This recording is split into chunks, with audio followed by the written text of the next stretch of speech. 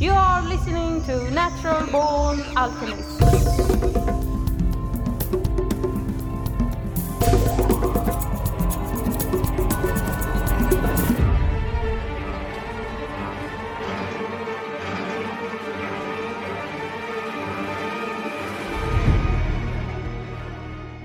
Welcome to episode number 264 of the Natural Born Alchemist podcast. My name is Alex and I'll be your host. The world is in lockdown. The dead are lining the streets. The end is near, the apocalypse. No, not really. But if your view of the world comes through mainstream media or social media, you are sure to feel like that, perhaps. Hopefully, this episode will cure you of this panic. Today is National Earth Day. It is also the birthday of my second daughter. The first daughter died. Check out episode 103. If you want to go down memory lane, that is. Anyway, today is National Earth Day, and I want to celebrate our planet and my daughter's birthday with some truth, laying down some truth.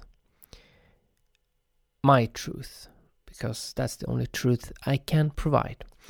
In fact, this is not an episode I planned to make at all. I was going to do only one episode a month in 2020. You know, take it easy a bit. But some things cannot be left unsaid, considering what's been going on. So here is a sort of special report, special episode, if you will. And for those listening in the future, you might not remember what happened in the early months of 2020. But, what happened was that the whole world lost their freaking minds and went into lockdown due to something called COVID-19, aka the coronavirus. Now, I've always been a contrarian, and I've never felt more alone and more like a contrarian than I do now. You see, I call bullshit on the whole thing. I've called bullshit on this since it began. I have a special skill, let's say a certain set of skills, that makes it easy for me to smell bullshit when I smell it. Disclaimer. There are people who have died. There are those that do suffer. I'm not saying this does not exist. There are nurses and doctors fighting to save people's lives. I am not saying this does not happen. There are people who get sick and almost die. I'm not saying this does not happen. This is not the bullshit.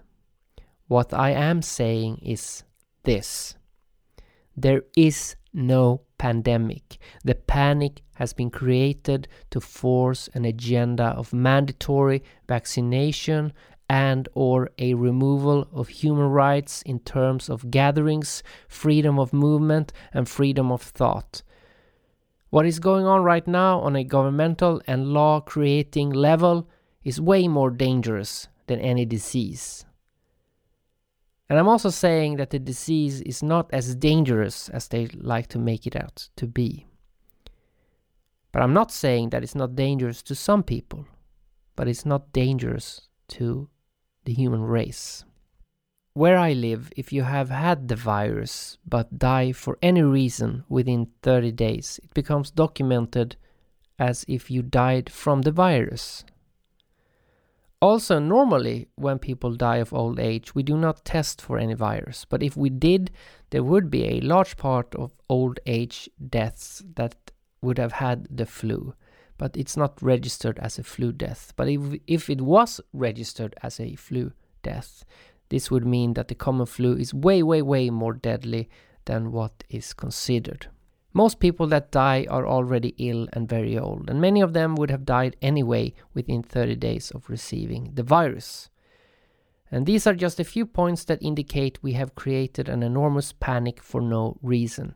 And maybe there is no virus. Maybe these virus tests are inaccurate.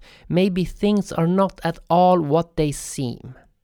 Later on in this episode, I'll be playing a talk by Dr. Andrew Kaufman, And he's going to blow your mind. Please hold out for that. Now, I'm not saying people are not having an illness. When I'm saying there's no coronavirus, I'm not saying there isn't a disease. It's not black and white. I'm saying, of course, lots of people became ill of something, and some of those people died. But there's no pandemic. There's no pandemic. Now, there are two things that make people go crazy. If you argue being a vegan, or if you argue anti-vaccine. You are either for it or you are against it. There's no middle ground, it seems. Well, in terms of this virus, the agenda is mandatory vaccination.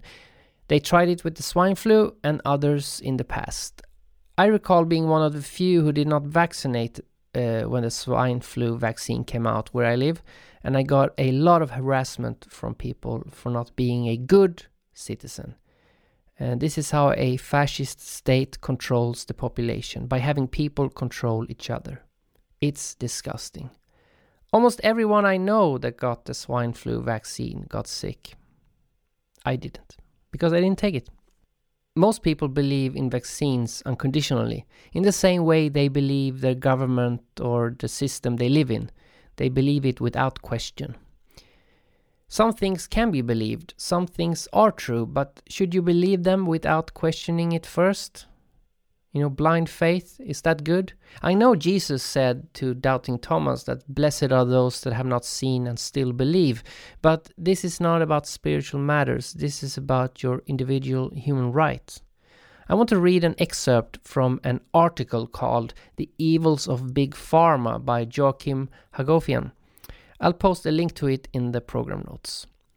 Every year, a handful of the biggest pharmaceutical corporations are a well-represented fixture amongst the most powerful companies of the world.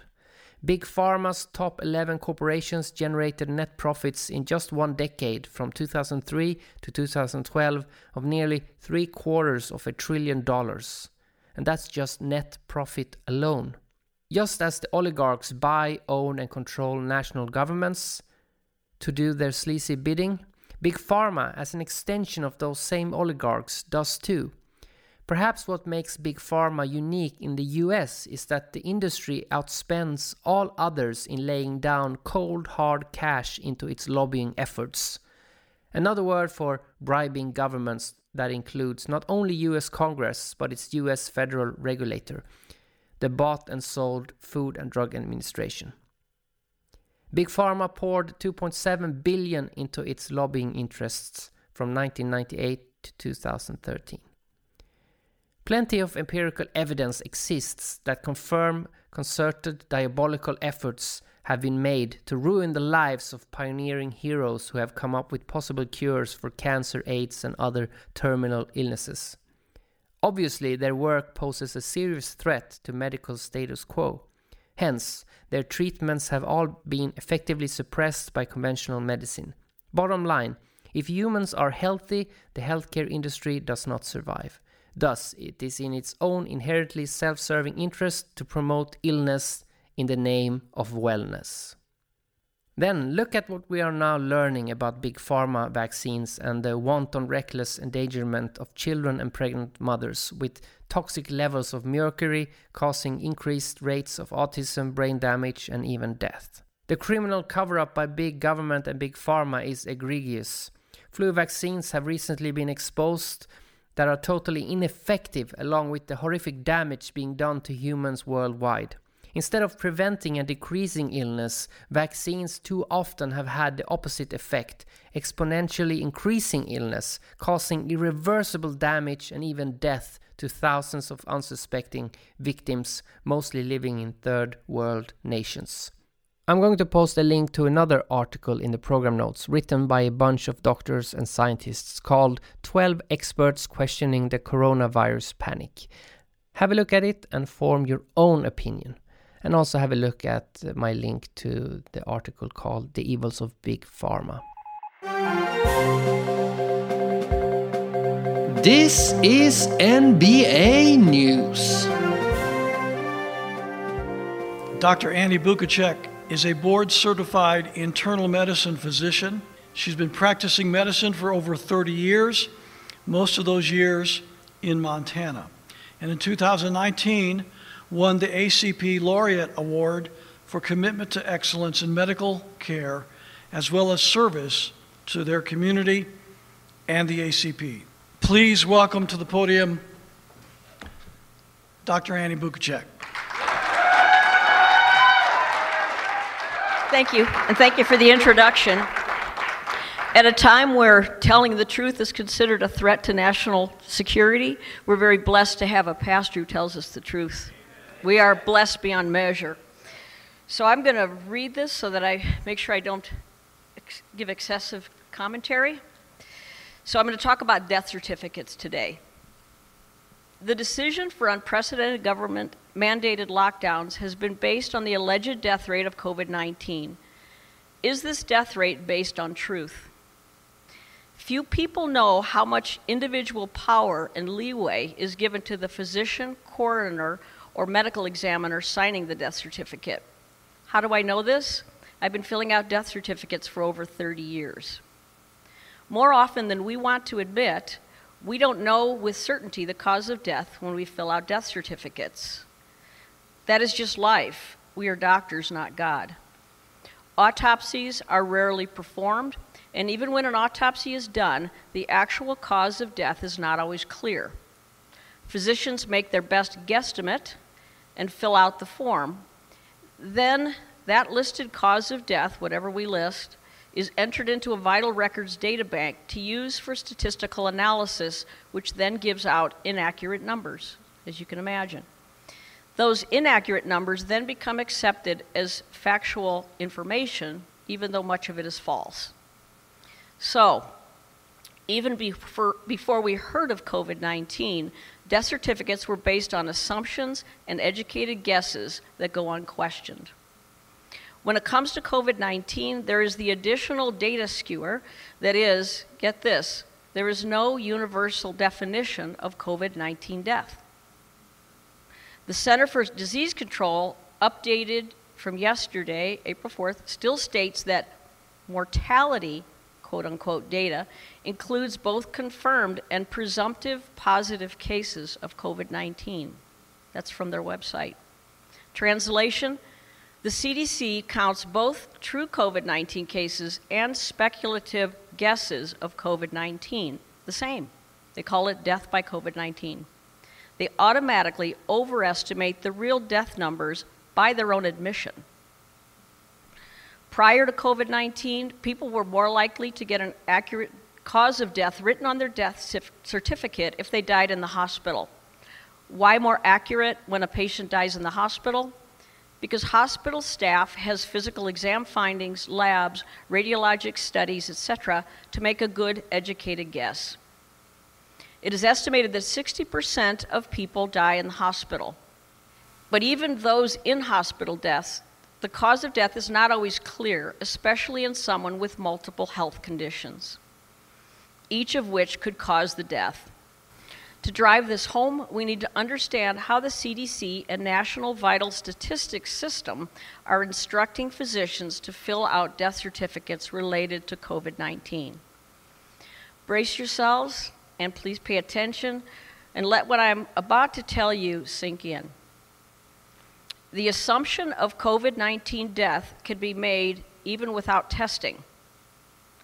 Based on assumption alone, the death can be reported to the public as another COVID-19 casualty. The March 24th, 2020 National Vital Statistics System memo states, and I quote, "The rules for coding and selection of the underlying cause of death are expected to result in COVID-19 being the underlying cause more often than not." End of quote. Here's a quote even more laden with meaning.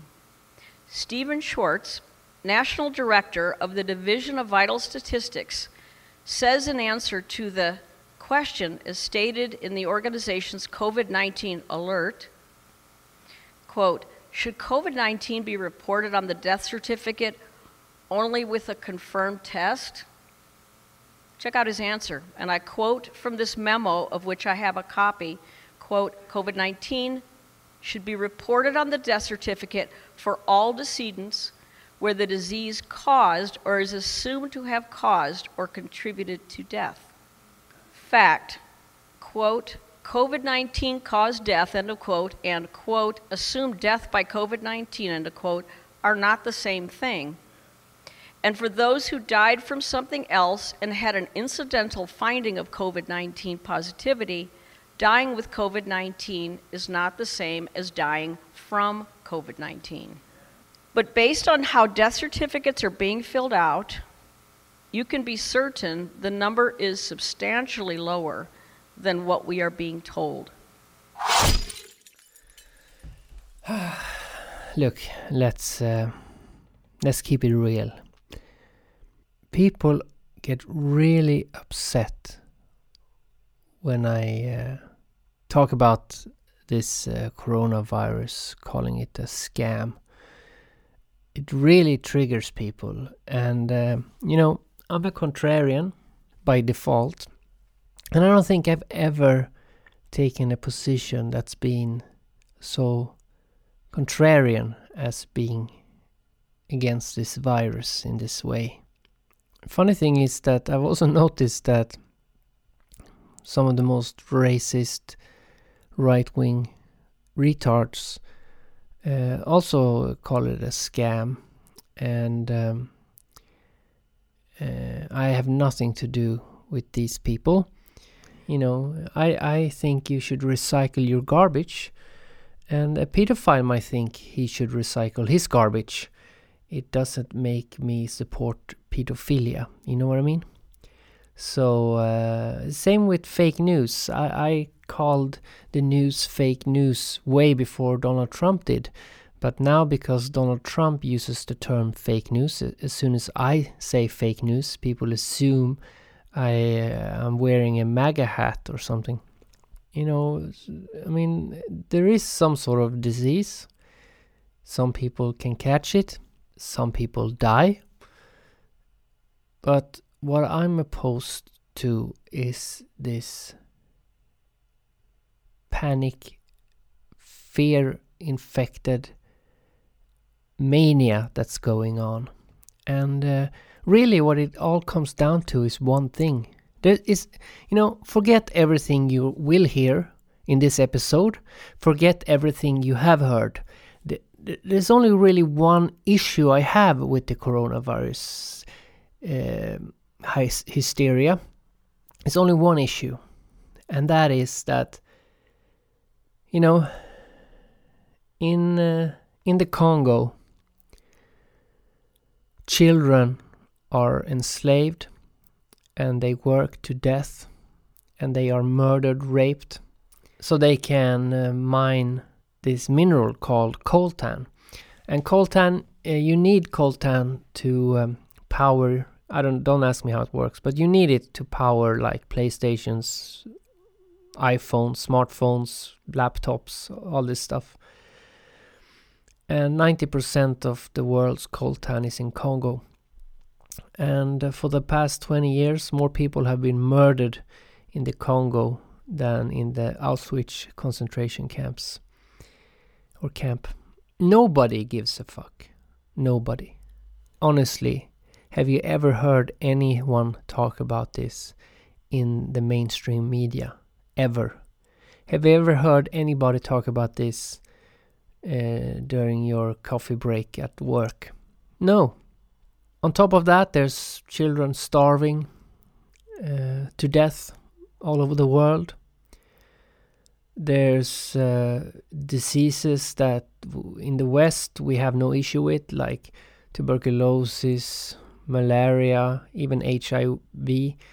If you get these and you live in the West, you'll be fine. But there are many places in the world where it's a death sentence. And there's no outrage. In Yemen now, for the past year, atrocities have been going on. Atrocities have been going on in Yemen. where's the outrage?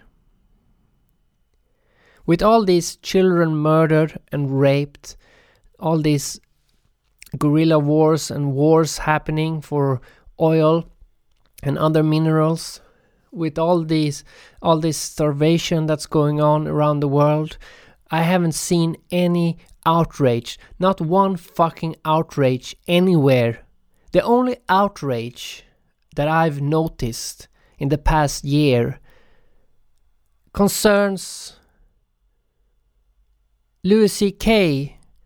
jerking off in front of women. You know, that's the outrage people focused on. And now there's an outrage against this virus. You know, everybody's like, we gotta work together. All the countries need to work together to stop this virus. Imagine if we had that kind of commitment and unity concerning hunger, homelessness, rape and murder, and the theft of other people's stuff. Like how the West is stealing all the coltan from the mines in Congo. Because it's criminals who enslave these children, and then they get the coltan and then they sell it to somebody else who sells it to Western companies, and then you and me can buy these products and we don't need to think about the blood that was spilled in making them. And this is what really annoys me with the coronavirus. So the only reason people are outraged, panicked, and trying to work together to stop this virus from spreading is selfishness. People are being selfish because it threatens their own lives or somebody they know. That's the only fucking reason they care. They don't care because imagine if this virus only affected Africa, let's say. Do you think there would have been this much outrage in the West? No. Remember Ebola? I mean, there was talk about Ebola in the West, but as soon as it became clear that most of it was in Africa, nobody gave a fuck about Ebola. Nobody. I hope this fucking virus takes down as many spoiled, privileged, fucking selfish retards in the West as possible. We fucking deserve it. We deserve it because slavery is not gone.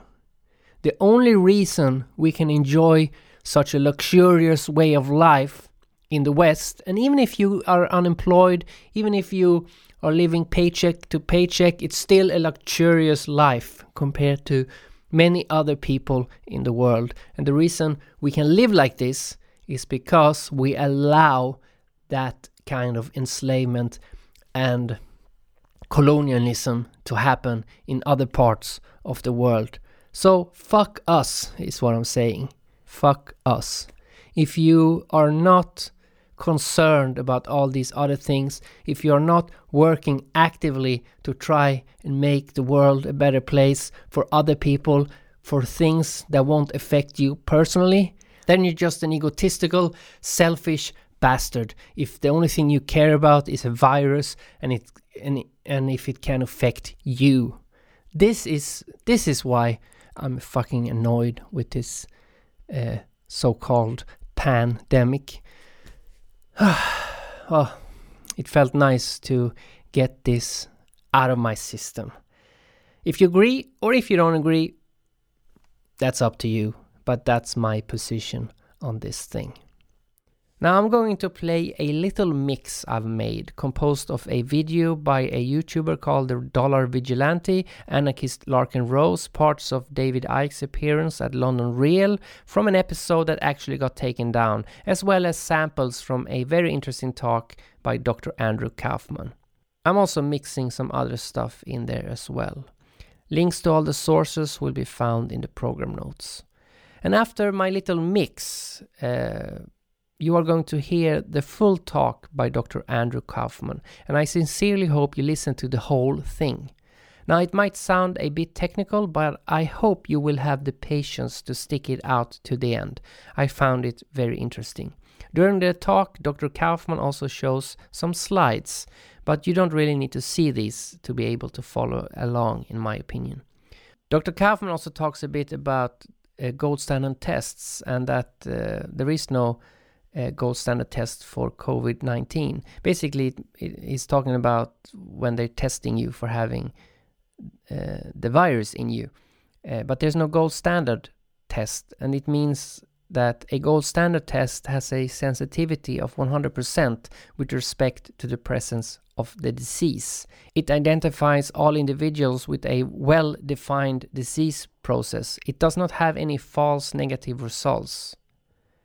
A gold standard test has a specificity of 100%. It does not falsely identify someone with a condition that does not have a condition. It does not have any false positive results. In fact, today I read an article in mainstream media that actually was talking about there are many people who are falsely tested, that are tested and the virus does not show up, and then they are, or that they are tested and the virus shows up, but they don't actually have it. And that's because COVID-19 does not have a gold standard test. So I wanted to put that in there as well. But that's going to be about an hour from now. So keep that in mind. Anyway, here's the little mix. I hope you will enjoy it. Please listen to every important word. And then after this little mix, we go straight into Dr. Andy Kaufman's talk about COVID-19. All right? Sit back, relax, and remember that fear is the path to the dark side. Fear leads to anger. Anger leads to hate. Hate leads to suffering.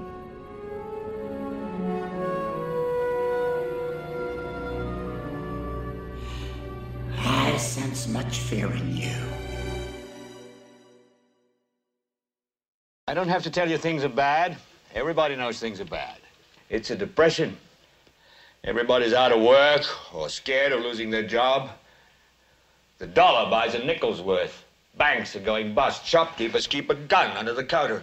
Punks are running wild in the street, and there's nobody anywhere who seems to know what to do, and there's no end to it. They're crazy. It's like everything everywhere is going crazy, so we don't go out anymore. We sit in the house, and slowly the world we're living in is getting smaller, and all we say is, please, at least leave us alone in our living rooms. Let me have my toaster and my TV and my steel-belted radios, and I won't say anything. Just leave us alone. Well, I'm not going to leave you alone. I want you to get mad. I don't want you to protest. I don't want you to riot. I don't want you to write to your congressman because I wouldn't know what to tell you to write. I don't know what to do about the depression and the inflation and the Russians and the crime in the street. All I know is that first, you've got to get mad. You've got to say, I'm a human being. God damn it. My life has value. I want you to get up right now and go to the window, open it, and stick your head out and yell, I'm as mad as hell, and I'm not going to take this anymore. I'm mad as hell! I'm not gonna take it anymore! I'm not gonna take it anymore! From the beginning, subheading, Fear as a Tool. Now, keep in mind, this is written as a manual for someone trying to be a tyrant. So when it says you, it's talking to somebody trying to be a tyrant. Almost all oppression via propaganda is based upon scaring people and then presenting a false choice where the people can choose either to do what you want them to do or face some unknown, often purely fictional horror. This is not the method of the common thug, which can be summarized as, do this or I will hurt you. A successful modern tyrant never presents himself as the thing to be afraid of, as doing so would obviously create resentment and hatred in the peasantry, and that leads to resistance. Every thing to be feared, or TTBF, with which you terrorize your peasants must be presented as some separate outside evil that only you can save them from. You must present the simple choice between obedience to you and the threat of some unpleasant happening, which does not appear to be of your doing and which you pretend to lament the existence of. In short, you must deceive and scare the citizens into voluntarily giving up their freedom. Quote, the people never give up their liberties but under some delusion. End quote, Edmund Burke. A simple example would be making up a plague of some sort, assuring people that millions are doomed to die, and then claiming that giving you a lot of money and control is the only hope of averting disaster.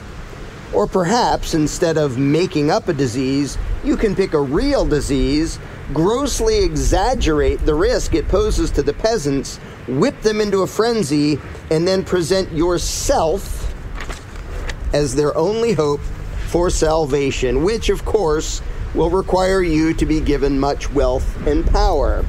Recent history gives many examples to build upon, such as AIDS, anthrax, mad cow disease, etc.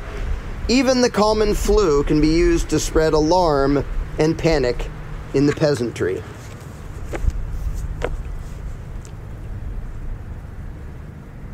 Sounds kind of familiar, doesn't it? That's because they've been doing this for centuries now. A lot of people aren't aware of it, and I'm going to tell you why. It's because you've been pretty much brainwashed by a criminal system now for a long time. And don't get all mad and go, I'm not brainwashed. First of all, that's the first thing a brainwashed person would say. But I'll explain it in really kind terms. Because it's not your fault. You were born. Your parents believed all this stuff, which their parents believed. You were forced to go to government schools, believe in the system, to actually think you're part of the system when it's the furthest case from the truth. And you turn on the television programming, and it is called programming for a reason. It is literally programming your mind. It is mind control. Even the word government comes from a Latin word. Govern is gubernare, which means control, to control.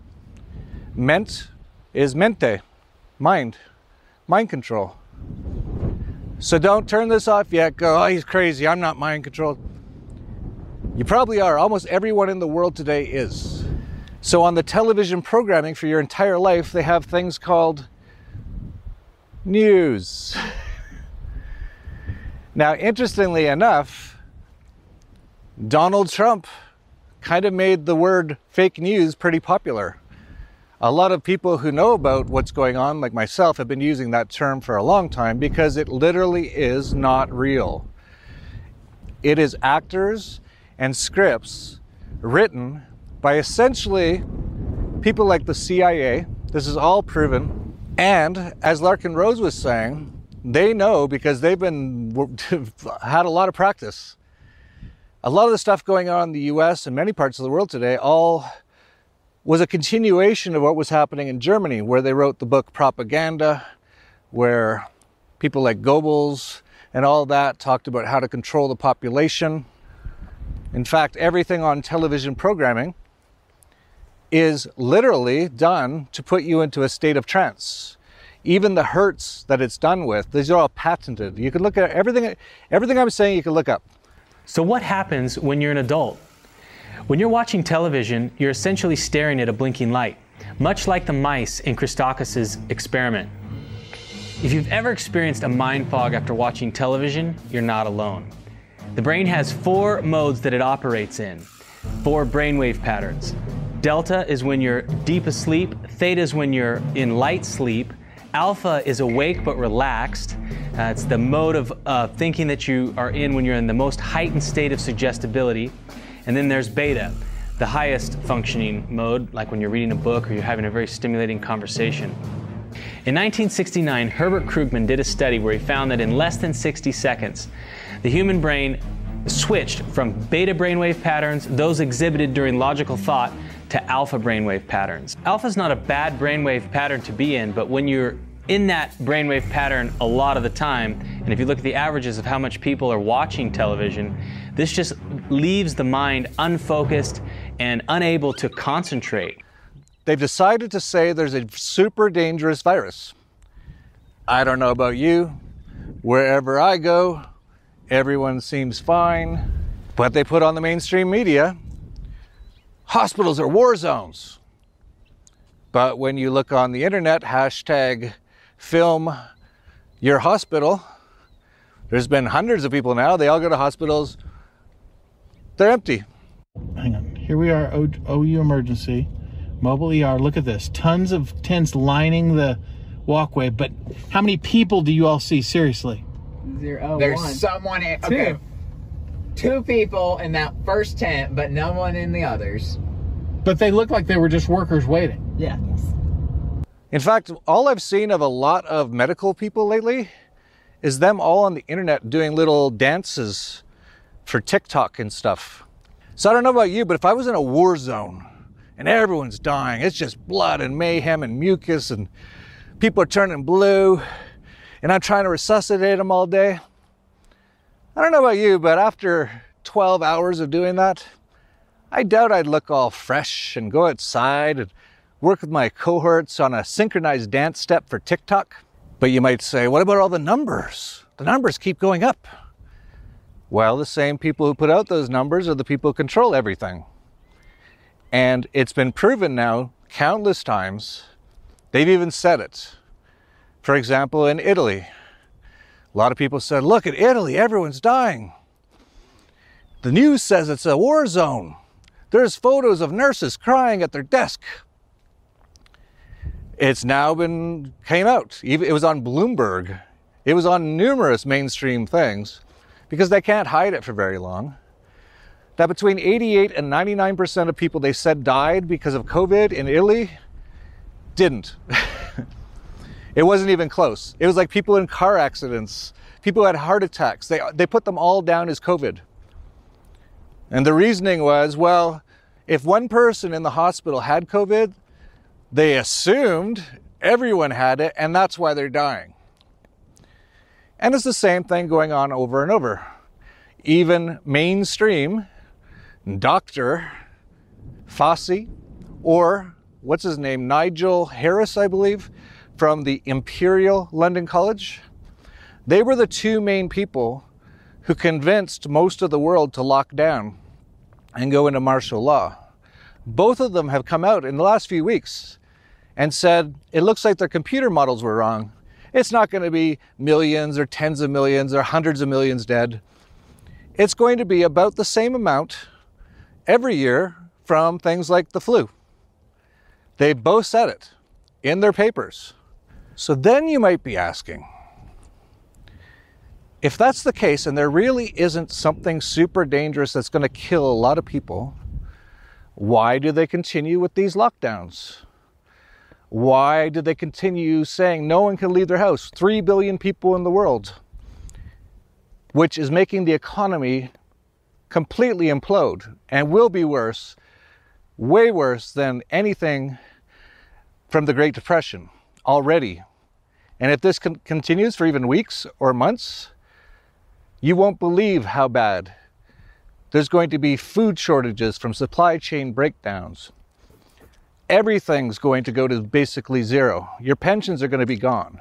So you might be asking, why would they be doing this? Whether it's World War I, World War II, Vietnam, the Ebola, SARS, swine flu, bird flu, AIDS. AIDS, they said, was going to kill a third of the world's population within 3 years, back in the 80s, by the way. Oprah Winfrey said that. Well, I have a feeling that they'll use the age-old tactic of, order out of chaos or problem, reaction, solution. It could be a health pandemic. It could be an economic crash. They need something to get Canadians into this fear state. This will be the new normal until a vaccine is developed. Good morning.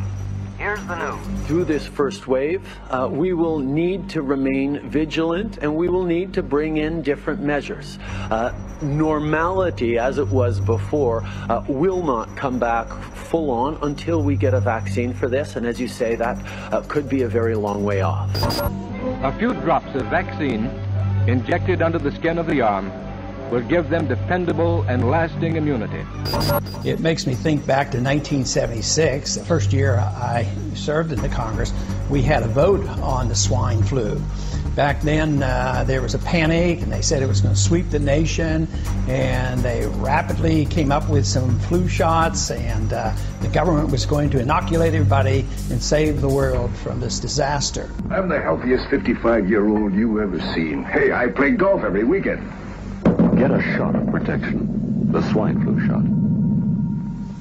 The flu came, and the flu went, and one person died, except for those individuals who died from getting the flu vaccine. And over 25 people died just from getting the vaccine, and many got ill from it, until finally they had to suspend the whole program. This will be the new normal until a vaccine is developed. We had about 13,000 cases of tuberculosis. Now that's a serious disease. And also, the last time they recorded the number of deaths in this country was in 2006, and there were 644 deaths from tuberculosis. Laura, some students here in Prince George's County schools have missed up to a month and a half of school because they have not gotten their vaccinations for chicken pox and hepatitis B. Now the school system says it's time to get tough and take those parents to court. We need those students immunized. We need them in schools. We need them safe. This Saturday, more than 1,600 students and their parents have been ordered to appear in circuit court for the children to be immunized. Health workers will be on hand to give the shots immediately. We can do this the easy way, or we can do this the hard way. But anyway, this is what they do over and over and over again. And they're doing it right now. And it's really up to people to wake up and spread this information. And if we can do that, we can change the world dramatically overnight, because they need a lot of people to believe them in order for them to continue to do what they're doing. So the more that people just say, I don't believe it, and don't listen to their rules and regulations,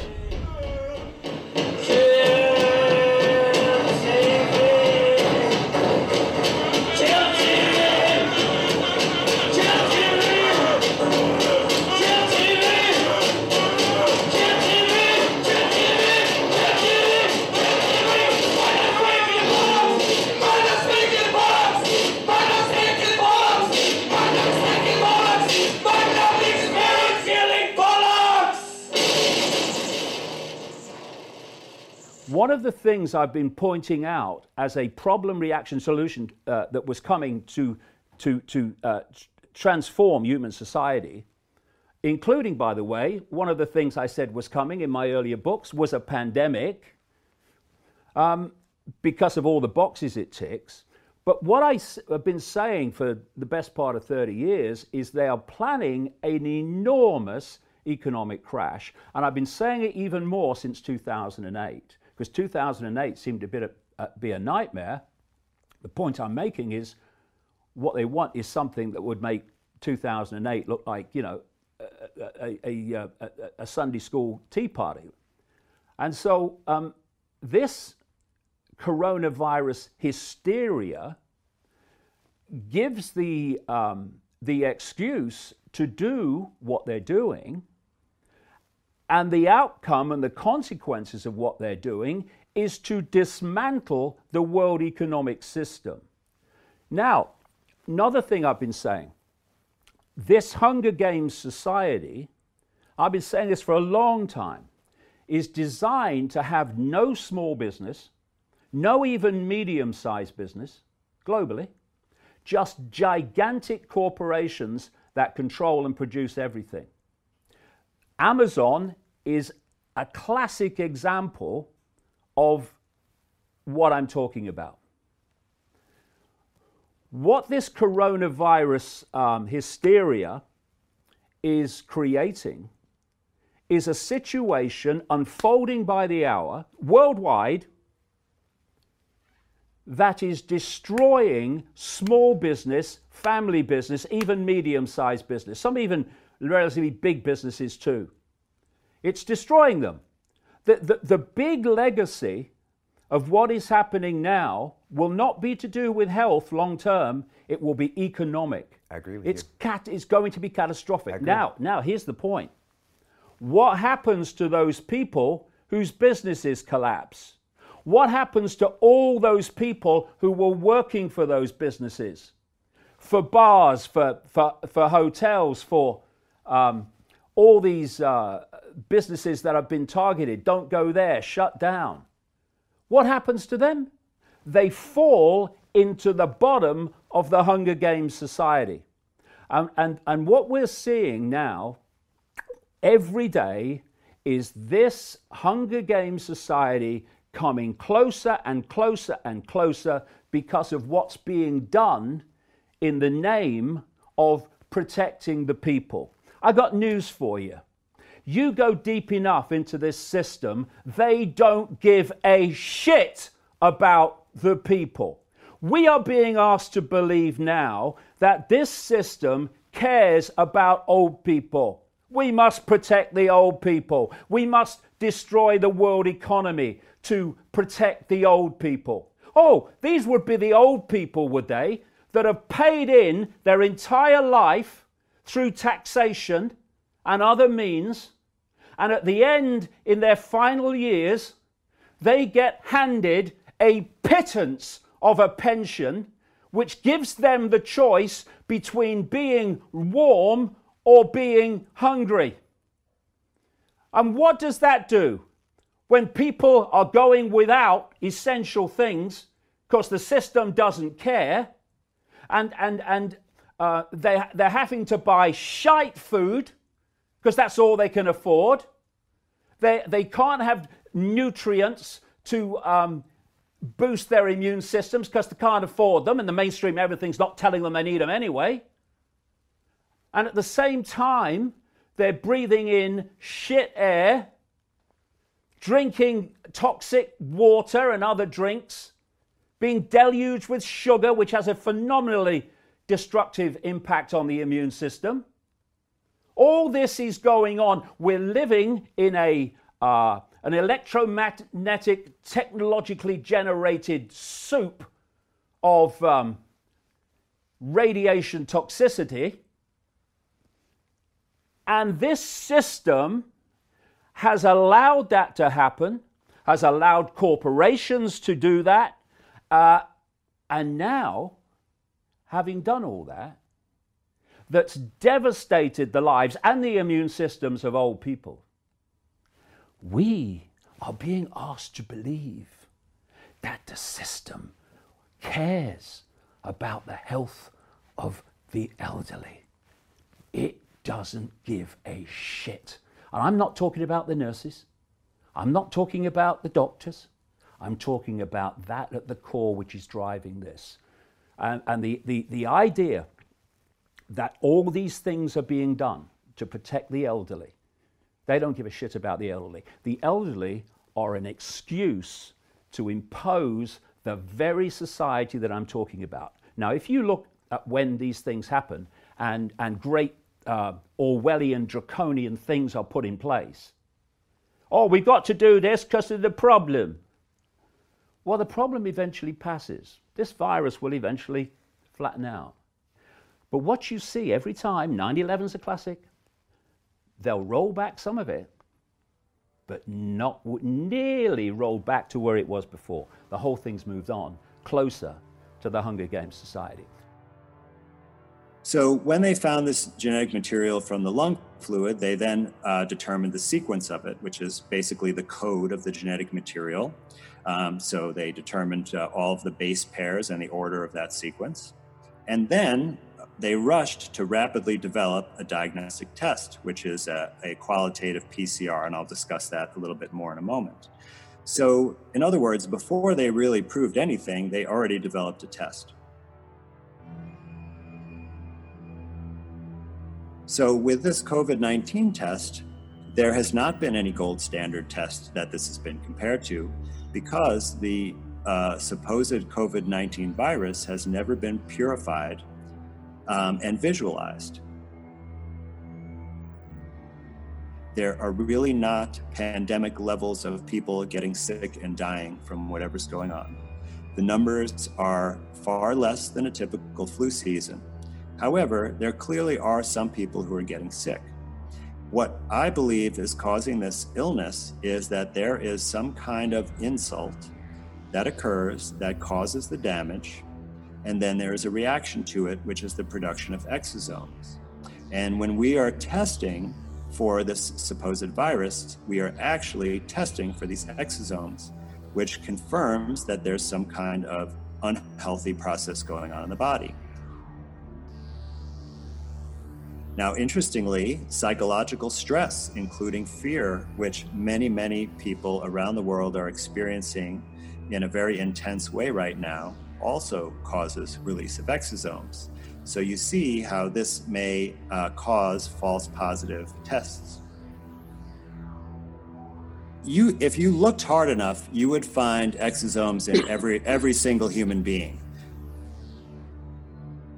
If you look at the number of cases and the number of fatalities, you'd see that it doesn't even really rise to the level of the flu. So if they took the real number of flu cases for this year and decided to designate a certain portion of those people to test positive and say that when they're having the flu, it's actually this other really scary virus that is more likely to kill you and that we need to take all these precautions, that everything could certainly be explained by that, because when you have the flu, you're definitely going to put out these exosomes, and so you can have a positive test.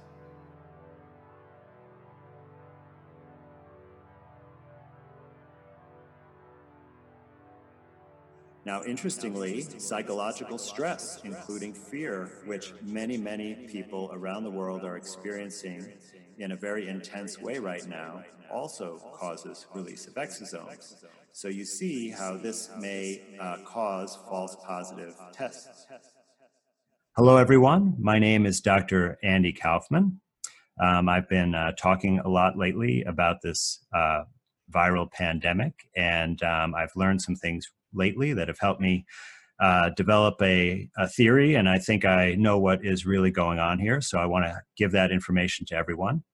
I want everyone to know that I am a qualified medical doctor. I'm board certified. I practice in psychiatry and forensic psychiatry. I also do natural healing consultation. In the past, I've worked in hematology and oncology. I've held leadership positions in medical school. I ran a medical device startup company, and you can see where I had my education. So I feel that I am qualified to talk about this subject matter, and I hope you'll agree. All right, let's jump right in.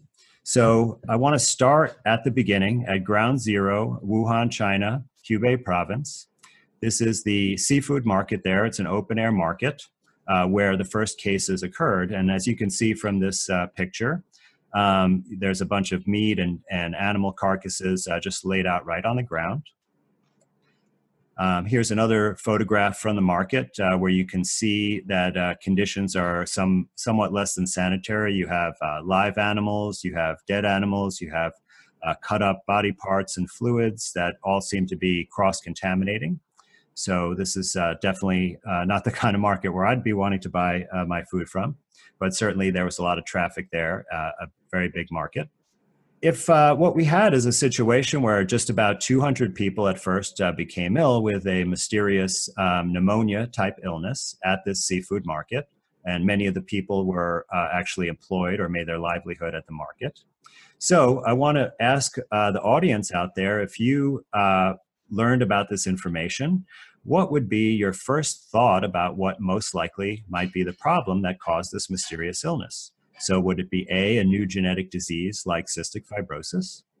Would it be B, a new virus, a new viral illness? Would it be C, autoimmune disease where the body is attacking itself, causing the problem? Or would it simply be bad seafood? And I think most of you would agree that the first thought you would have, given the commonality of the market and the sanitary conditions there, is that bad seafood would be an issue and something certainly to look into. However, the scientists in China did not agree, and in fact, they did not look into this issue at all, as far as I can tell.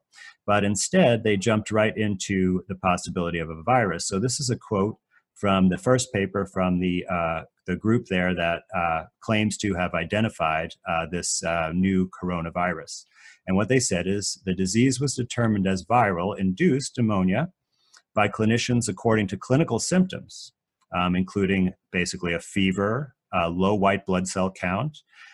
Pulmonary infiltrates just means fluid and congestion in the lungs on a chest x-ray.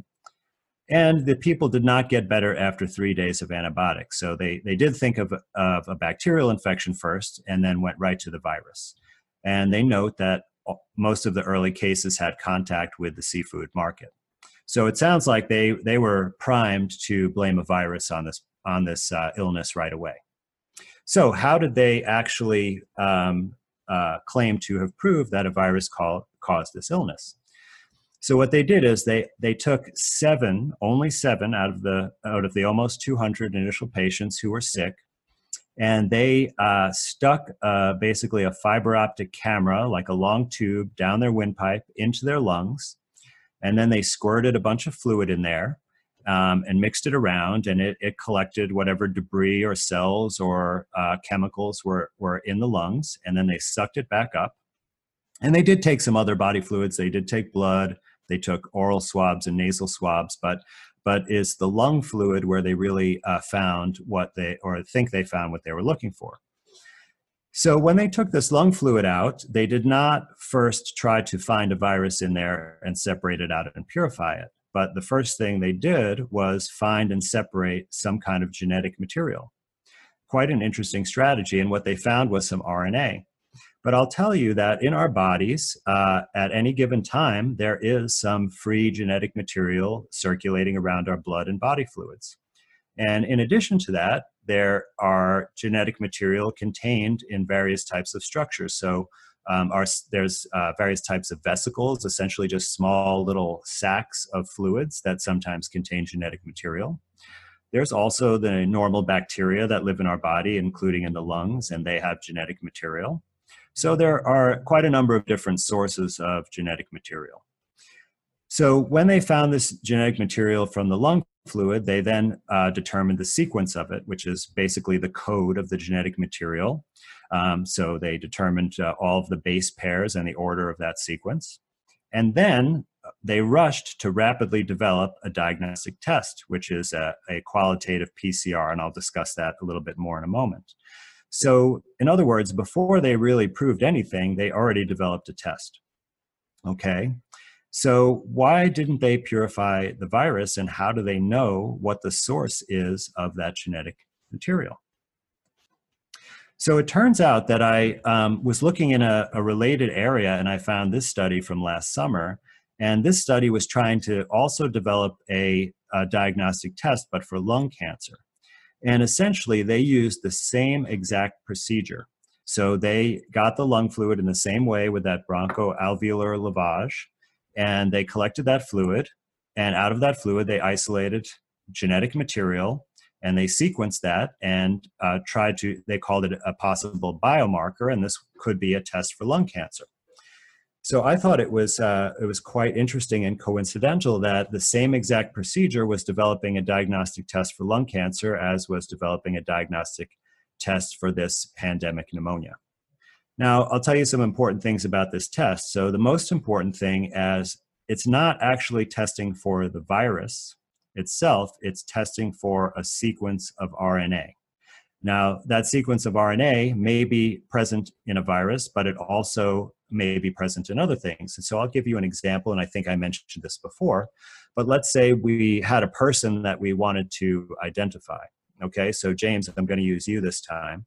So we want to be able to identify James out of a crowd, and we're going to send him to Yankee Stadium to a baseball game. But we're not going to look for James's face or any other part of his actual body. Instead, we're going to use a surrogate marker just like they're using for this test. So we're going to put a cap on James's head. And now we're not going to use the typical navy blue Yankees hat because there are going to be a million people with that, right? So we got a unique Yankees hat with pinstripes on it. So it's white with blue pinstripes. And we're going to have him put that hat on and then go into the stadium and disperse amongst the crowd. And then we have a team of 10 people that we're going to send out into the stadium looking for that hat. Okay, so we do this procedure. And lo and behold, what happens is we actually find 6 of these hats. Okay, so 6 out of 10 people find someone wearing this hat. So we go and identify if any of those people are James. And it actually turns out that none of them are James, because James doesn't like wearing hats. So once he got in the stadium, he gave his hat to some kid who would have liked it. And that was one of the 6 people that we found. So you see that when you are looking for something that's not exactly the thing you're looking for, but it's something that's associated with that thing, you have to really understand the relationship between what you're looking for and that thing. So in other words, we had to ask James, will you be comfortable wearing this hat the whole time, right? And then we also have to know, did other people buy this hat, or is this a one-of-a-kind hat? Right? So you can see it can be very misleading. We can get a lot of false results by using this type of method. So in order to mitigate that, and by the way, this concept was just drilled into us in medical school, that whenever you're evaluating a new test, that you need to compare it to the gold standard. And that's how you know if it's actually valid. So with this COVID-19 test, there has not been any gold standard test that this has been compared to, because the supposed COVID-19 virus has never been purified and visualized. So in other words, if we were able to take people who are ill with this pandemic pneumonia and take their lung fluid, and from that purify out a virus particle that we could identify, and once we purified that, we could actually take the genetic material right from that particle, so we know that it came where it came from. We know it didn't come from anywhere else, because now we have a pure sample of only these particles. Then we would be able to have a gold standard. And so the way you would test this PCR is you would have a group of sick patients, and then you would have a control group of healthy patients.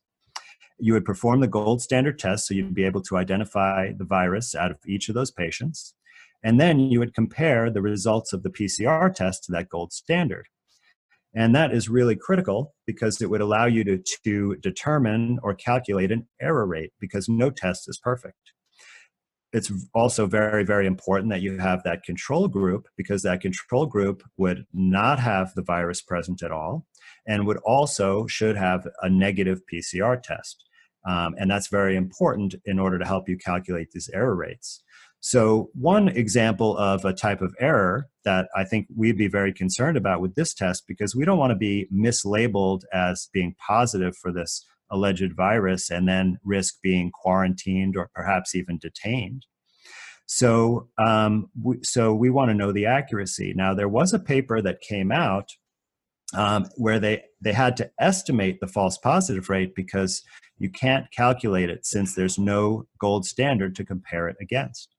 And they actually reported an estimated rate of 80% in people without symptoms. So what that means is, if you got tested, let's say you were exposed to somebody who tested positive, or you traveled or something like that, and you want to get tested, or you're asked to get tested, there would be 4 out of 5 times that there was a positive result, there would actually be no illness. So this could be a real big problem. It certainly could vastly overestimate the number of cases, and also could have a lot of consequences for you based on this quarantine situation. So just to talk generally about what the PCR test, because there's actually additional error even beyond what I've described.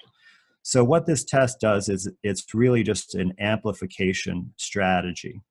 And the reason this is necessary is because we're kind of looking for a needle in the haystack. We might only find a few copies of this genetic material, and if there's only a few copies, we just can't detect it out of all of the other stuff that's in the fluid. So what this does is it's a reaction that actually replicates the strand of RNA, and it makes a copy. So it makes from 1 to 2. So you would run a cycle of this reaction, and you'd go from, say, 1 copy to 2 copies. Then you would stop the reaction and then start another cycle by adding some more materials, and then you go from 2 to 4 and repeat it again, 4 to 8, and so on and so on. And this is an exponential or a binomial expansion. And if you look at the black curve on the graph here, you'll see that's what that represents.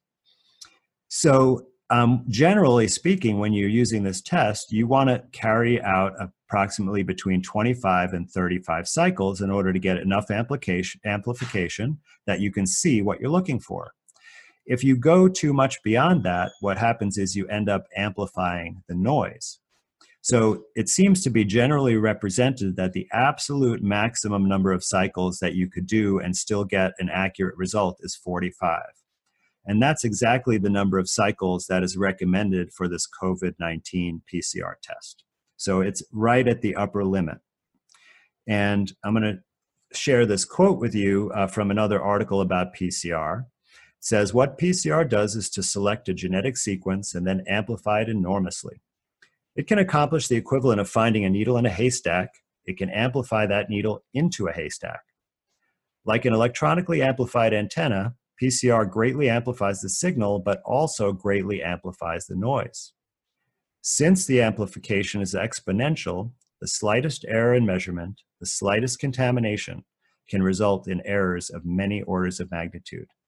So this is not a very accurate test, especially when you're pushing the number of cycles to get so much amplification. Just a slight mistake can result in false positives. And I think that's what we've been seeing.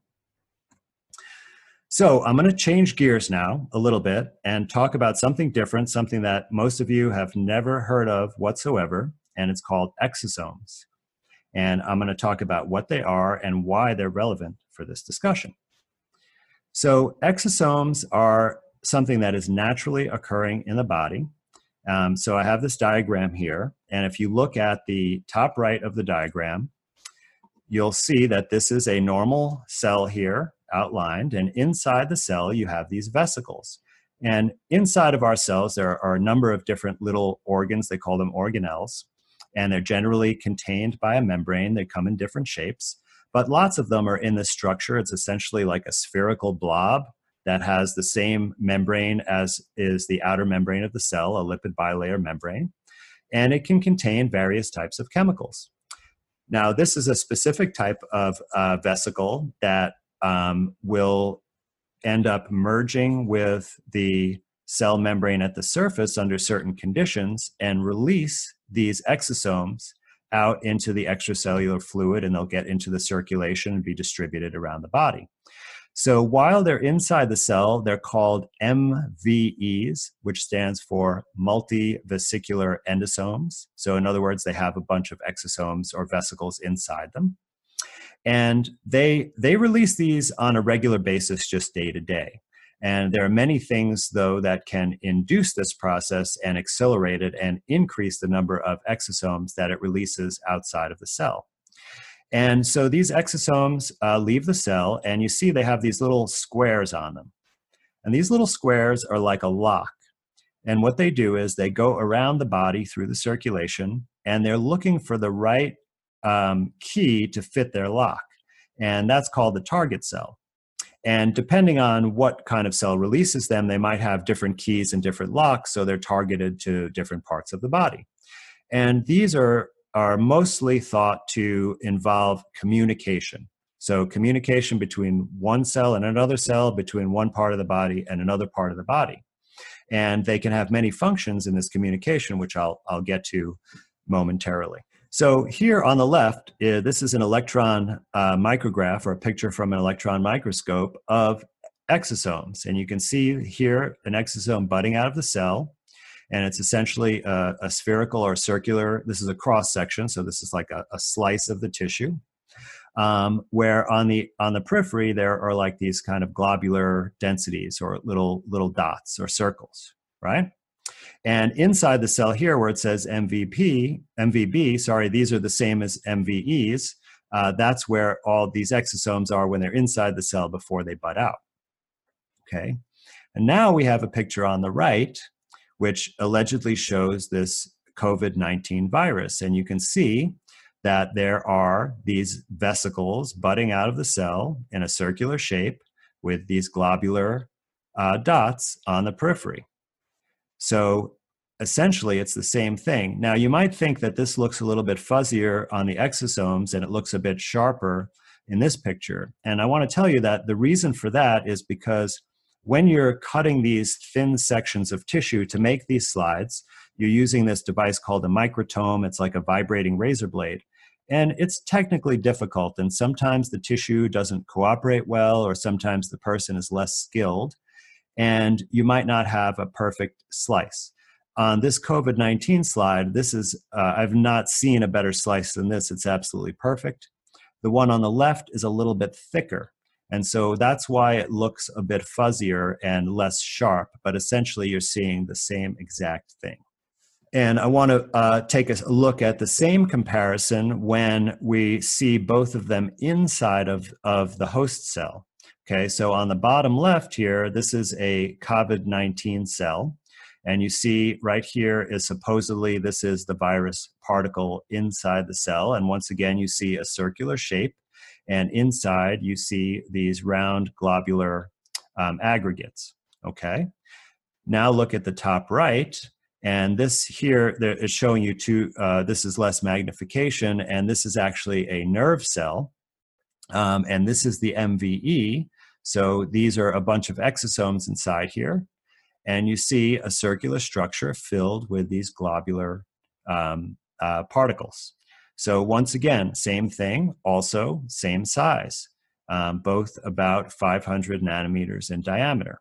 Okay, you see the scale lines here, so you can see for yourself. So now we have a series of 2 comparison photographs under electron microscope of the virus and an exosome outside the cell, and a virus and an MVE inside the cell, and you can see that they are identical in appearance. So let's look at actually some physical parameters of these and continue our comparison. So I've mentioned a little bit that they are roughly the same size when they're inside the cell, same size when they're outside the cell. Now there is some variability here. I've looked at lots of these photographs, and I see in both cases there is some variability in the size. So these numbers are not precise, but in every case they are essentially compatible in their range of sizes. Now also the receptor, now this is a key thing. Now remember I mentioned that lock and key mechanism.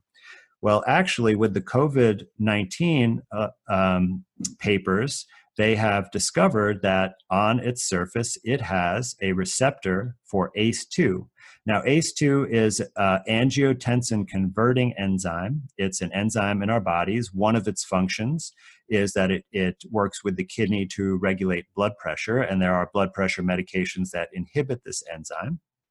But in this paper, what they said is that this receptor is actually how the virus invades the cells. Now, I also was able to find a paper where they've identified exosomes coming from our own body that also use the ACE2 receptor as their lock and key mechanism to find their target cells. So exosomes and COVID-19, the same exact receptor on their surface targeting the same exact cells. Now, these both contain genetic material, and it's both in the form of RNA. No DNA, only RNA. And these structures are both found in the lung fluid.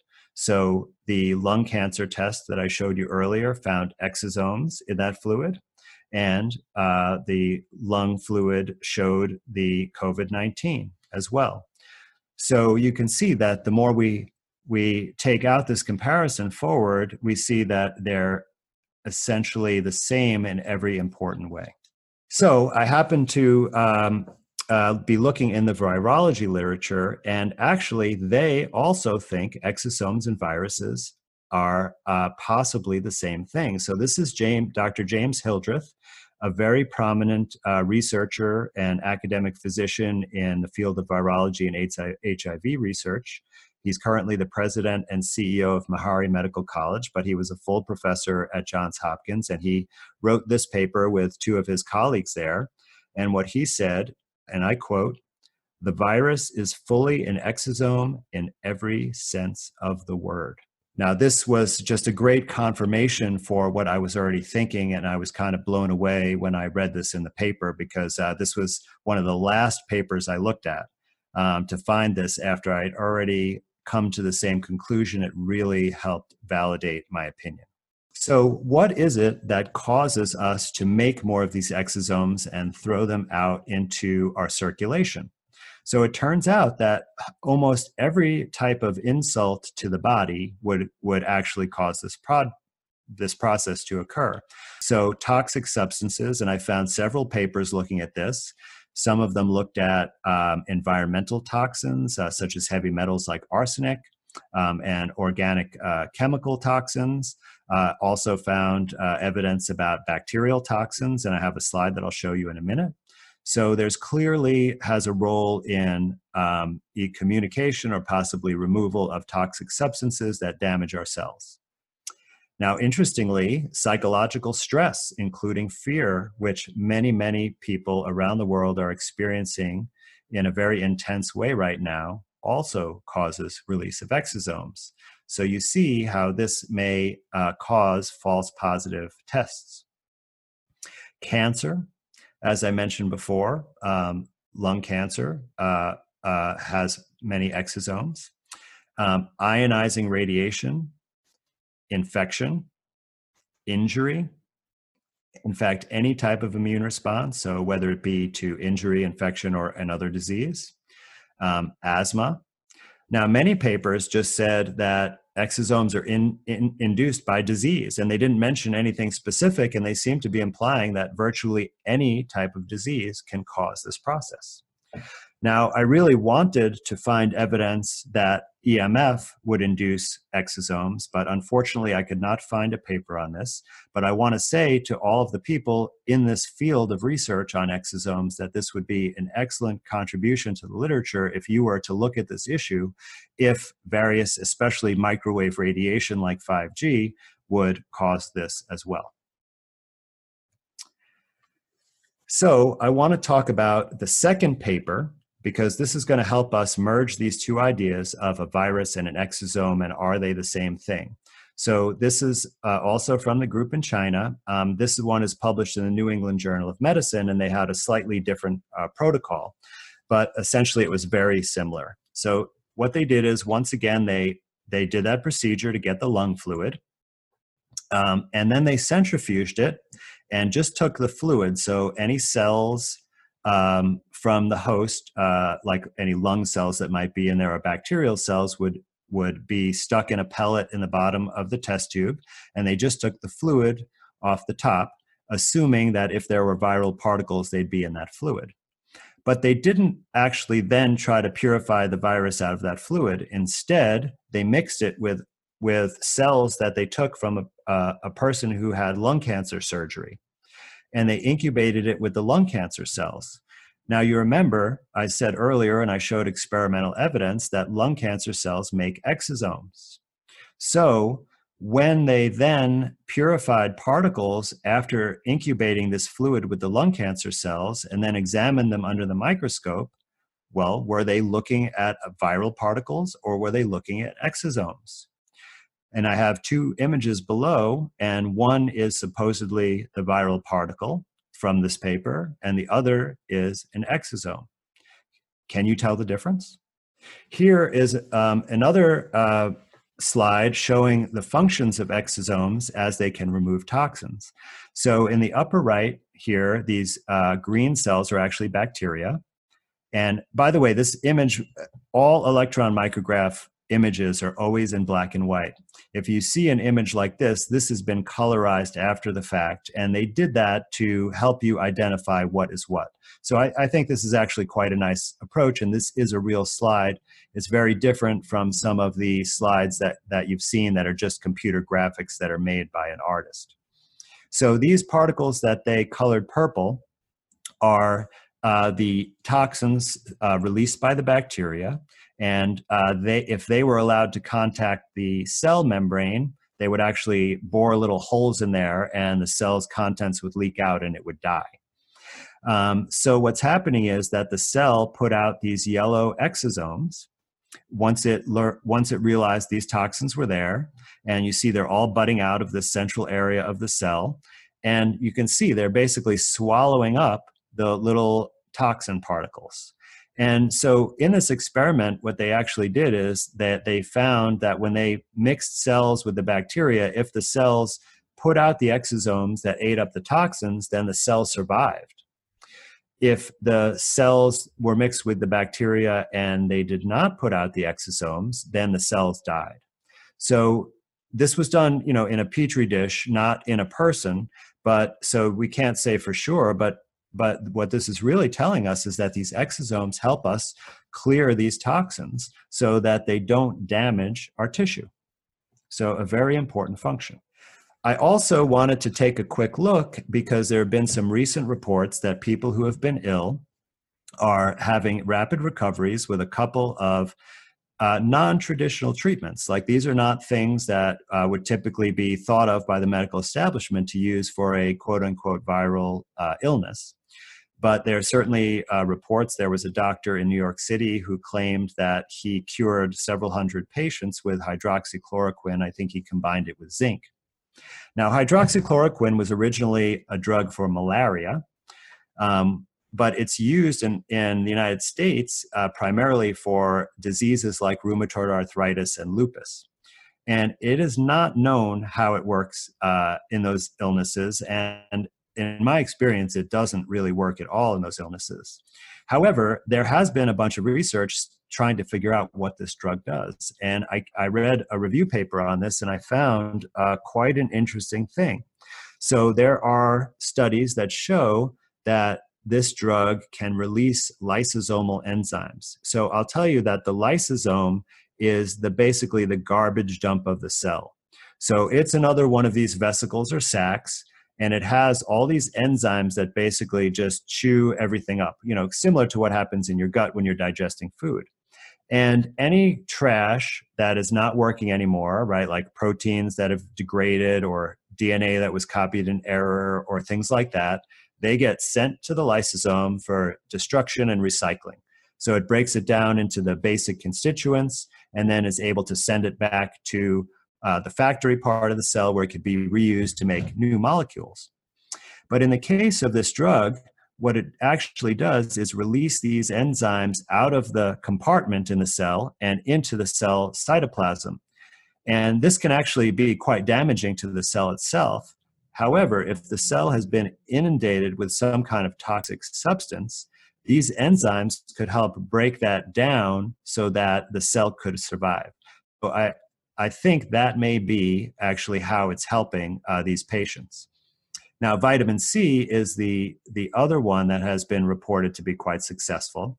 And a lot of people think that vitamin C really works by, quote unquote, boosting the immune system. Now, it does have an effect on some of the immune regulatory function, but I do not feel that that's really how it helps in these conditions.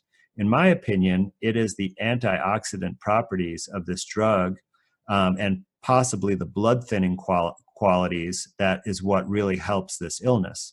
So when you have a toxic exposure, oftentimes that toxin will cause what's known as oxidative stress or free radicals. And we're all familiar with, that it's recommended to take antioxidants and, eat special kinds of berries and things like that. But not too many people understand what that's really doing. But what it does is it kind of acts like a neutralizing sponge for these free radicals. It just soaks them up and quelches them. And what the free radicals do is they have like a chain reaction. It's like they tag someone and make them a free radical and tag the next person and make it a free radical. And then all these molecules end up falling apart and making a huge mess. And the cells can't function. So the vitamin C stops that process dead in its tracks and reduces that damage and prevents further damage. And in my opinion, that's how it works for this type of acute illness. All right, so I'm going to tie this all together, everything I've told you tonight, into what I think is really going on here. So what I think is happening is that, first of all, as I've reported quite a bit, there are really not pandemic levels of people getting sick and dying from whatever's going on. The numbers are far less than a typical flu season. However, there clearly are some people who are getting sick. what I believe is causing this illness is that there is some kind of insult that occurs that causes the damage, and then there is a reaction to it, which is the production of exosomes. And when we are testing for this supposed virus, we are actually testing for these exosomes, which confirms that there's some kind of unhealthy process going on in the body. Now, I talked about the things that can cause production of the exosomes, and I believe that those represent the cause of the illness. And I think that the possibilities are that there is some kind of poison. Certainly, there's lots of precedent for a pneumonia-type illness coming from inhalation of toxic substances. There could be the stress and fear could be the cause. It could represent a regular flu or pneumonia or even a bad cold, and whatever causes those would be the same cause. And lastly, electromagnetic radiation could certainly be a cause as well. There has been a major proliferation and installation of new 5G infrastructure. And there's certainly evidence known that 5G can have adverse effects on one's health, including damaging DNA. And that evidence actually comes from Los Alamos National Laboratories when they've studied microwave and radiation like they use in the body scanners in the airport.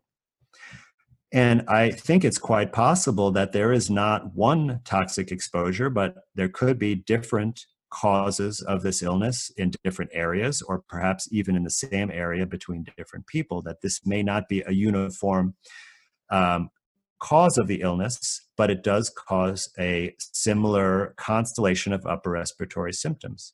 And these symptoms are not extremely specific.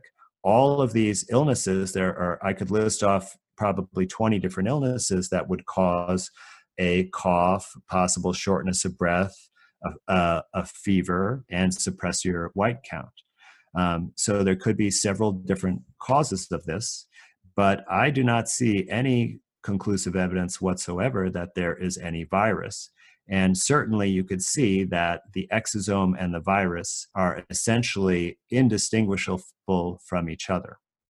So let me just reiterate that. So there is some sort of insult or toxin that you're exposed to, it causes illness, and then that stimulates your own cells to induce and produce and put out these exosomes, because they will send the important signal to your body on how to handle this problem. And part of that is they will actually eat up and, like a sponge, soak up these toxins so that they can be safely removed from your body so that you can recover. So what I'm saying is that COVID-19 actually are exosomes and not a virus that invades your body from the outside. It comes from within your body to help you, and it's a reaction to the real cause of illness. And that's where I'm going to end it right now and take questions. And I just want everyone to know that I have a comprehensive list of references for this talk, and this will certainly be published with us, and I will distribute this slide presentation to all of my collaborators. Fantastic. Thank you so much, Andy. Is it accurate? I'd like to start with the first question, if that's okay. Is it accurate to say that the day before the Wuhan breakout took place, the day before anyone knew anything was wrong, if you were to send a team into that place, that we would find exosomes inside of every single human there at that location? Absolutely. And if we were to do that to the most healthy city in the world that we could find, if we were to go into that place and go into the clean mall where everyone washes their hands, would we find exosomes inside of the bodies of all of those people too? Or, a majority of them, let's say? Yeah, well, so if you looked hard enough, you would find exosomes in every single human being. But in order to make it easier to find, you would have to have a certain level that would be a little bit easier to detect. Okay, because remember I talked about that amplification process, and so if something is really at a super low level, it's harder to amplify. So, but the thing is that you don't have to actually be acutely ill to have an excess of exosomes, because let's say that you're a pretty healthy person, but you decide that you want to treat yourself and you go to a fast food restaurant. And there's a bunch of chemicals and toxins in that fast food restaurant. Well, that is going to cause induction of exosome release. Okay, so just because of that, you're going to now have a higher number, even though you're not acutely ill, and it'd be more likely to be able to be detected on a test. And I would say also, if you had some strong emotional things going on, you may not be physically ill, but you may be in a crisis. You may be experiencing grief or anxiety, or as people are now, fear. And that will also cause an increase in exosomes, and it'll be much more likely to be detected on a certain type of test. Fantastic. To follow up on that, if I can, you mentioned the RNA, and as a layman, I'm purposely asking this so you'll correct me, for whatever I'm wrong on. The cell is copying DNA. To copy it, it makes RNA. And during that copying procedure, it's much like an MP3 file in the sense that it's copying as fast as it can. And there's going to be errors that crop up during that copying process, and that those errors could easily trigger, maybe, I don't know if it's easily, but those errors could then trigger that same blue and white striped ball cap. Say it could be found on the awning over the bathroom, or on a lady's purse. She could be having a blue and white striped purse, for example. Is that accurate, or am I off there? Yeah, no. You're very on the money with looking at this, and there's several things to consider about that. Would you mind just repeating that question again, because I just lost my train of thought? Just the beginning part. The beginning part mainly was during the cell is copying DNA. Yes, I remember now. It's about the errors. Yeah. So what I wanted to say was that, so we all know about DNA, right? Everybody, even if you don't know how biology works, you know that we have DNA, and you know that we have genes, and it codes some kind of blueprint for how our body's supposed to work, right? So the DNA is mostly just to like store the code. But when we actually express the genes, what happens is that the DNA, it's called transcription, it gets transcribed and forms RNA. And RNA is a bit easier to work with for certain functions because it's generally in a single strand. So if you were to, when you work with the DNA, even when the DNA makes the RNA, like part of it has to separate from the two strands that are in a helix, open it up so that the enzymes can attach to it to make the RNA. But once you have the RNA, it's much easier because it's just a single strand, so it can then go on, and what happens is it actually codes proteins and makes proteins. Whenever you have either replication of DNA, like DNA making more DNA, like when cells divide, or when you have DNA making RNA, there's always errors that are going to occur. So these errors are just a normal process because think about it, we're human, we make mistakes, right? We can't ever stop making mistakes. We're always going to make them. And the cells are the same way, and the chemistry is the same way, because we're talking about in our DNA in a human, there are 3 billion base pairs. So in other words, the code is 3 billion symbols long. Okay, so that's a lot of mileage. So of course there are going to be errors in there. And in fact, we have a whole set of machinery in our cells to help catch those errors and correct those errors so that they don't perpetuate and cause us disease and dysfunction. And also when we're exposed to stress or toxic material or radiation, it can increase the error rate because those things can affect the chemistry of the replication, and they affect the structure of the water. I mean, water is a really important aspect of this because the DNA itself, for example, when the water is structured, there's a column of DNA of water that runs inside the helix and is critical for it functioning proper in a chemical way.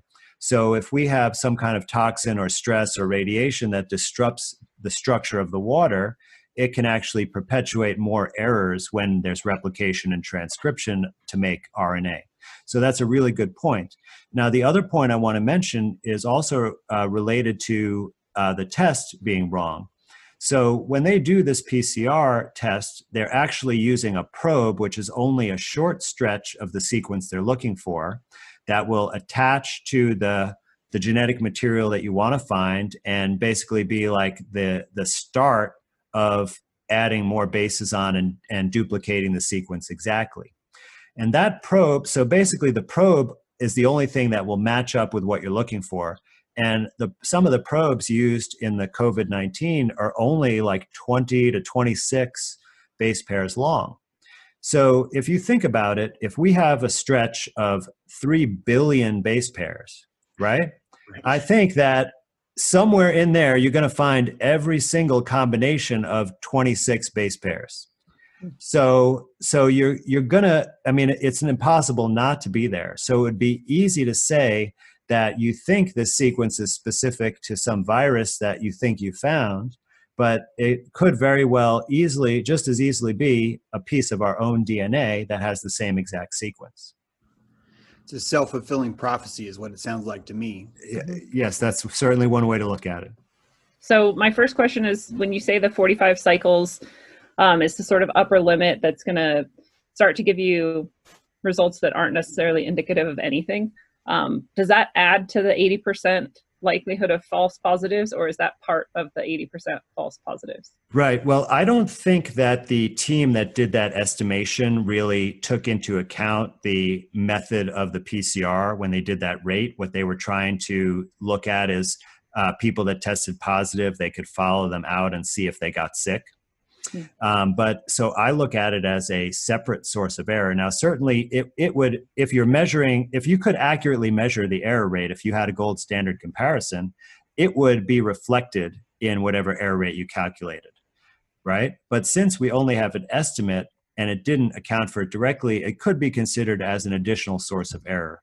But it's really, really difficult to know what the magnitude of that is because we have no comparison.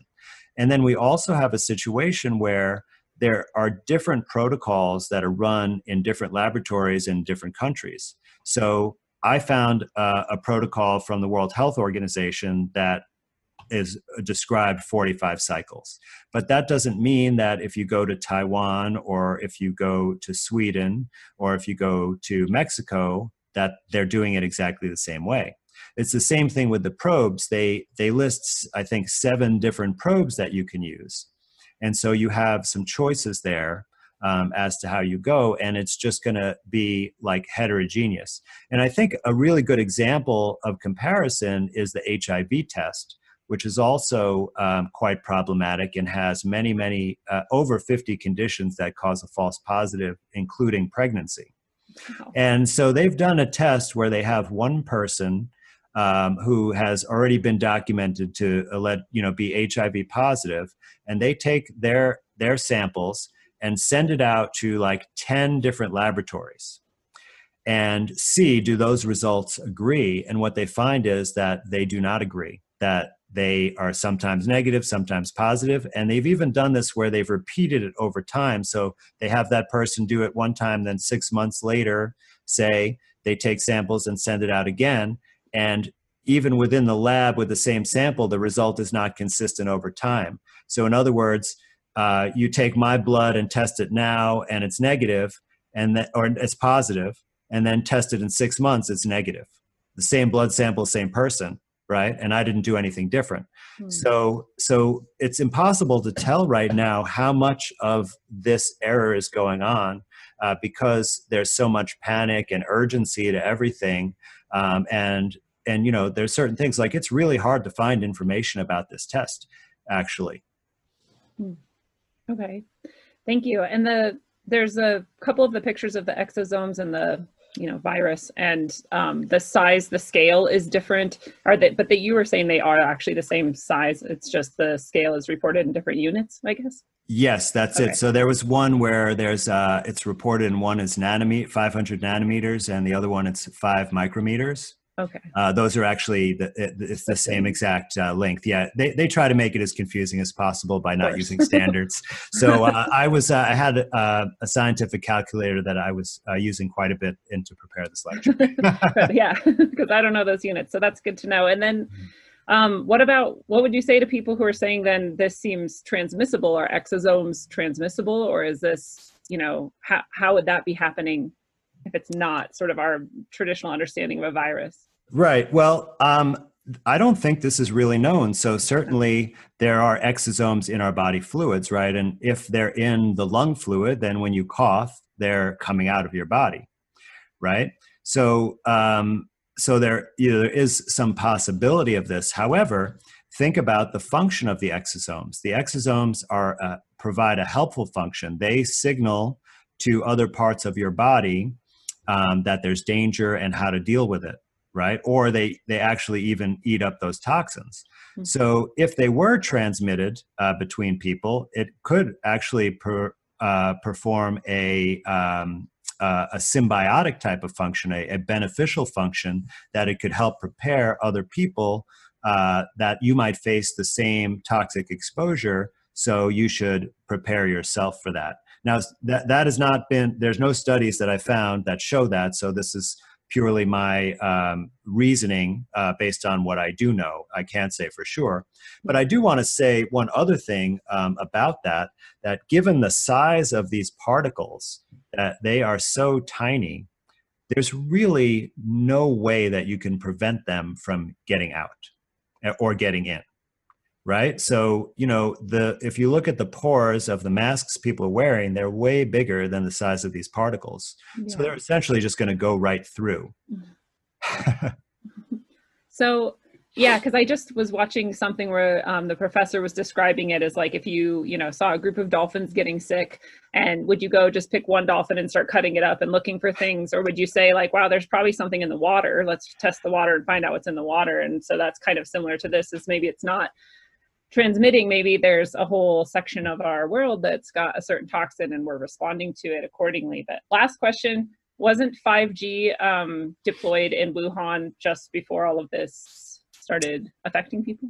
Yes, I believe it was. Okay. And, I know that there is a lot of speculation and a lot of people actually with very strong opinions that feeling that 5G is the principal insult that has caused people to be sick. Now, I don't want to say, I think that this is a real possibility, and certainly there is a lot of correlations like that there's an installation and then there's an illness, and I think in Italy you can also find a similar pattern. But I think it's important to know that correlation does not prove causation. Right. And that there's really not quite enough evidence right now to say that with any conclusive opinion on it. But I definitely think that it merits a lot more investigation. And, I am very concerned about this deployment of 5G, that even if it's not the cause of this problem, it's going to be the cause of a lot of problems in the future. Correct me if I'm wrong. Sorry to jump ahead here, but this is a proof that your immune system is doing its job, right? Like if you test positive for exosomes, that's like, your system is working. Am I wrong about that?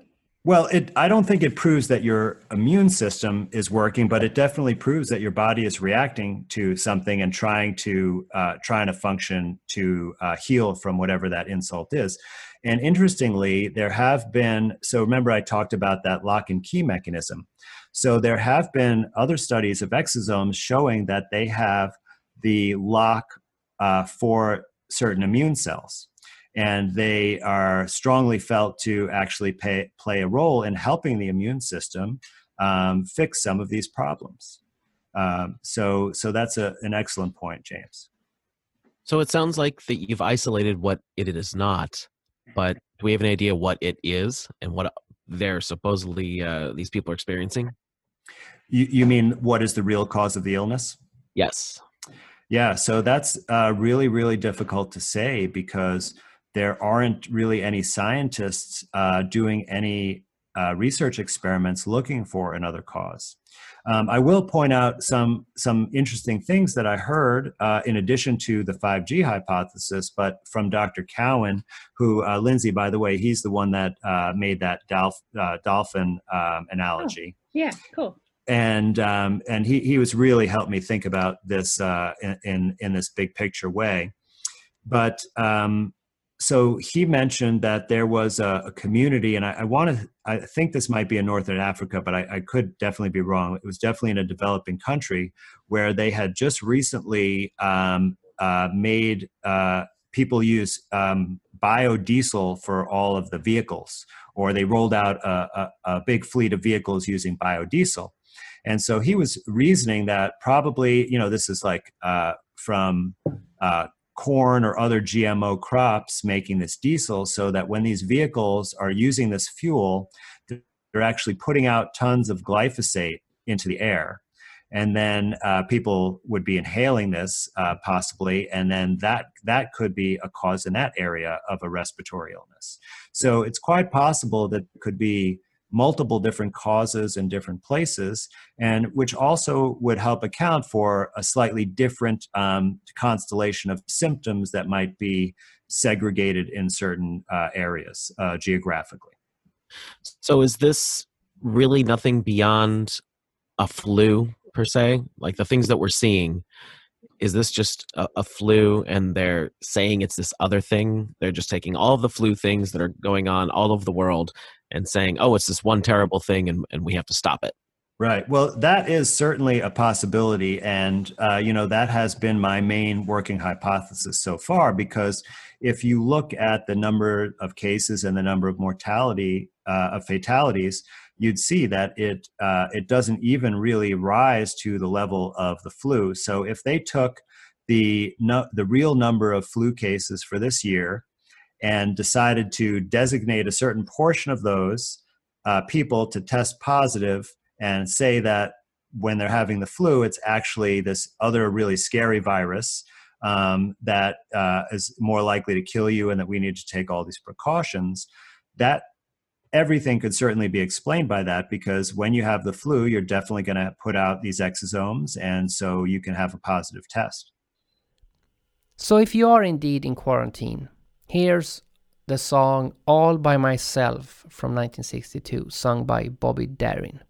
But hey, I don't imply that you are alone all by yourself in quarantine. Rather, you are always alone. That is why you need to understand that only you can do something. Stop leaning on others. Get your act together. Resist the parental nature of society and humanity. Stand on your own feet. Think for yourself and act when necessary. Don't believe it because I said it. Have a look for yourself.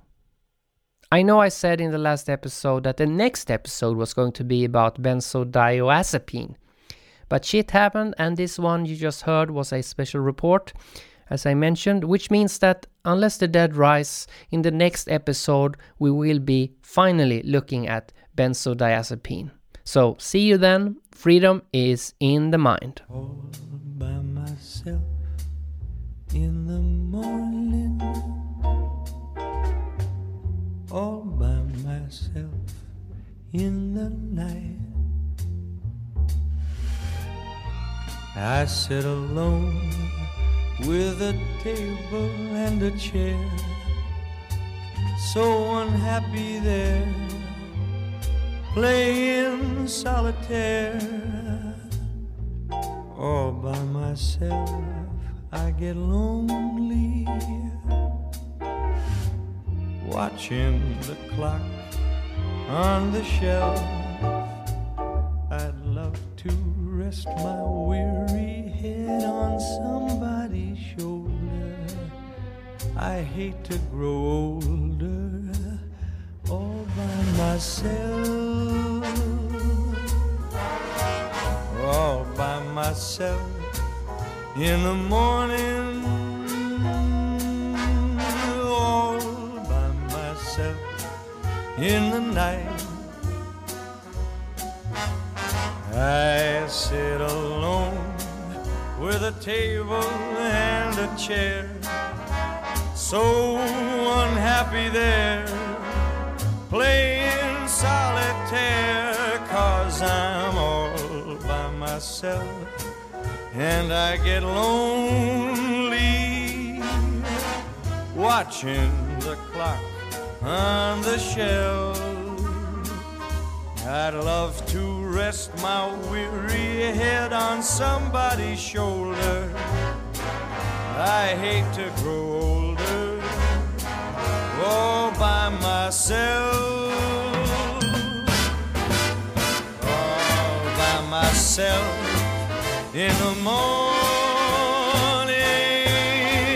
all by myself in the night.